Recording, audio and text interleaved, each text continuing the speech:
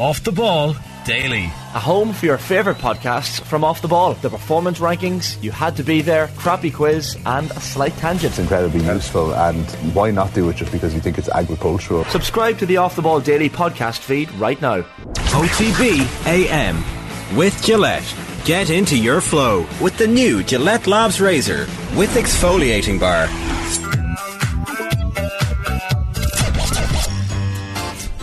Right, before we get into this, obviously you've just heard a clip from the Football Pod there with James and Paddy and Tommy. The Football Pod is in partnership with AIB, proud football hurling and Camogie All-Ireland Club Championships.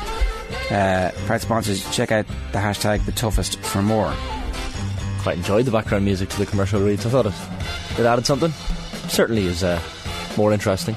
Everyone's favourite part of the week, Ger, around the world, as we all know by this stage. Even Adrian Barry's come on board and starting to embrace it for what it is. It's fake news. It's fake news. You can be the grumpy old man this week if you want. No, I'm not grumpy about this at all. Not at all. We're going to start in Canada.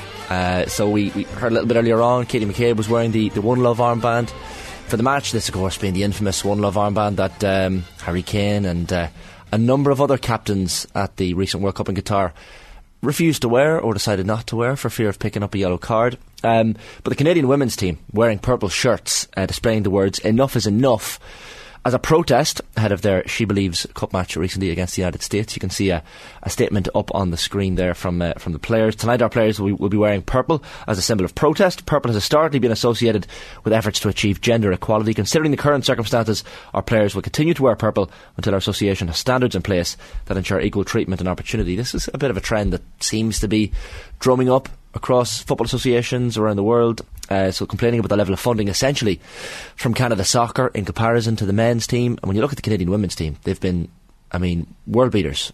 Slightly more successful than their men. Just a little bit. And of course the men getting to the World Cup and having a bit of success in December, but the women's team have been there, done that, and clearly had the consistency level. So they had a 2-0 defeat to the US and Florida of late. Players from both teams in fact wearing purple tape as well on their wrists. The CSPA, the Canadian Association, then releasing a statement from the players saying Canada Soccer told us that they consider our job action to be an unlawful strike, and that, quote, if we did not return to work they would not only take legal action to force us back to the pitch, but will consider taking steps to collect what could be millions of dollars in damages. So a bit of a PR disaster for the CSPA. This whole incident, the fact that the US team supported them as well and wore those purple wristbands, kind of emphasising the need for action on this one. Christine Sinclair, one of the players, tweeting at the time as well, to be clear, we're being forced back to work for the short term. This is not over. We will continue to fight for everything we deserve and we will win. The She Believes is being played in protest. So they could have, of course, pulled out of this game, decided not to play the game against America, and had a bit of an impact that way, but they decided, no, we're actually going to play the match and protest in that regard and have our purple shirts and purple wristbands and bring a little bit of attention to it. And I think that was probably the right move in the end. They've inadvertently brought more, I guess, heat on the CSPA and the Canadian Association, the Canada Soccer, saying Canada Soccer has heard the women's national team players, has committed to a path to addressing each of the demands made by the players, but Canada Soccer knows that is not enough. There is still work to do. So a bit of a climb down based on the protest. Yeah, and I suppose that's the whole point of protests. They're supposed to work. Shane, I do have a question. Yeah, here we go. Why didn't you bring us report / footage? Sometimes we're allowed to use footage in this slot and sometimes we're not. Just again, revealing a bit too much information there, but I see there's some footage on your own Instagram account. Oh, right. Here I am. It's me on the right hand side. It's obviously a training game because you're wearing the same shirts. That's a bit of a dirty kick. No, Cavan Town are wearing green. You can't really tell. We have a turquoise blue sort of top. No, they're the same. The point of this, and you're going to have to play this again, but getaway shirts. Like someone needs to wear white. The point of this, right? What colour are you, lads? We're blue. What colour are you? Kind of greeny blue. Okay. What about the colourblind? With all due respect, like the lighting was quite poor in the video. I can promise on the pitch. So I obviously passed the ball there. That's Hannah with the ball, hiding on the right wing. That tackle was late. You can hear the crunch. But that's the point, Jerry. I went over to him, made sure he was okay. Not once, not twice.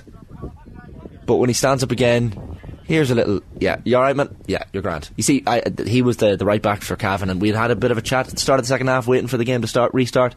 and we'd kind of had a little bit of a bonding session. Oh, you're a matey chat. So, yeah, I didn't actually know you're the just lad. not the killer. You need to be there. No, I still scored in that match and we won 4-3, so that's all that matters, Ger. So you're faking it with him, like, I tell you what I'll do. I'll Kill him with kindness. pretend to be friends, and then I'll kill him with the tackle. You got to distract them. I got to say though, can we just roll this one more time? You don't actually touch him. Listen though.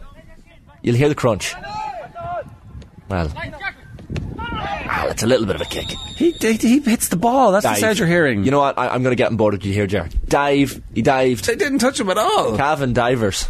Sorry, lads. You need to change a kit. Someone needs to sponsor Either Cavan Town or Monaghan Town. Actually, yeah, Monaghan Town we're more than willing to take It's Monaghan sponsors. Town versus Cavan Town. It should be like the greatest BV. It should be Springfield versus Shelbyville. Because like really nobody knows anything about these two towns, and they're not even the best, most important towns in their own counties that are named after them. Well, to me, Monaghan Town is the most important town in the world. But we were 2-1 down at half time. We were 3-2 down then as well, Jaron, late on. Real Madrid-esque. Yeah, it was a very good comeback. So glad that Around the World took us all the way to Cavan as well for. Hey, for look, this morning's all slot. politics is local. Exactly. So thank you. And yeah, if anyone wants to sponsor Monaghan Town for new jerseys or a pitch, feel free. We're always looking. We're going to go next from Cavan to Australia. Bathurst, Australia, to be precise. This was quite a tough watch in the video. We're not going to play the video, but we'll have a few stills for you. So Letesenbet Gide was the pre-race favourite in a world cross-country race. So not exactly a small race. It was very, very important. Finishing line in sight. Ethiopian looking like she's going to win the gold with ease. And then metres, and I mean metres from the tape. The 24-year-old falls, and in the blink of an eye, it's gone. So that's the moment at which she falls. It's almost like her legs collapse. Really disappointing moment. People then try to help her up. It was a spectacular conclusion, and then of course it's a Kenyan behind her to rub salt in the wounds, because of course the Kenya-Ethiopia battle always very, very intense at cross-country level. She was helped over the line, as you can see there, that image, by some Ethiopian officials, but Beatrice Chebet then overhauling Gide with an impressive final kick. So it was Gide is a well-known athlete as well. She's a top athlete in her own right, but Chebet is the world 5,000 metre silver medalist. Sprints towards her, overtakes her, and to make matters worse, Gide, who falls over, she's the reigning world 10,000 metre champion, by the way, she was disqualified. So that last photo you saw of outside assistance from the Ethiopian officials and the supporters as well, jumping the fence to assist her, leads to her disqualification. So even when she does eventually cross the line, it's pointless. She's disqualified. Instagram post then she puts up after the race. She says, "I'm doing well. Thank you for all the messages. I will be back.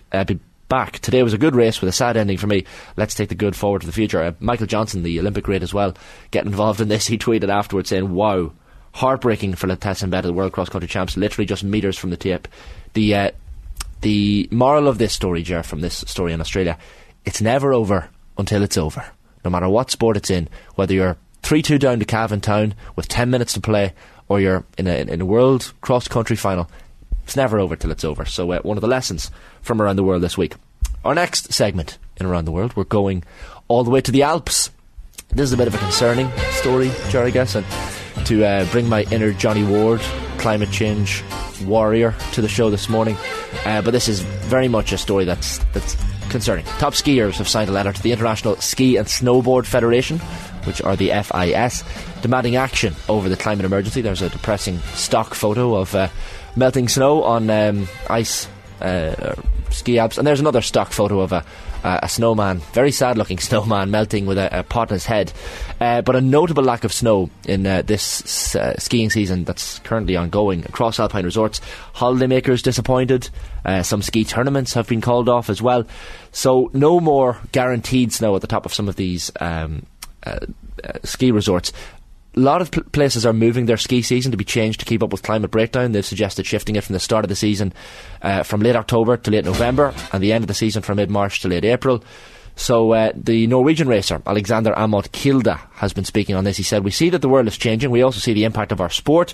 I want the future generations to experience winter and to be able to do what I do." This is a letter signed by 200 athletes, by the way, so it's no small fry. And it really is an issue that is taking turning a lot of heads. So the Alps, just to put this into context for viewers and listeners, the Alps experienced record high temperatures over Christmas and New Year, 20.9 degrees Celsius in northwest Switzerland. So besides measures to reduce their own emissions, a lot of these resorts are planning ahead for a time when skiing is no longer viable.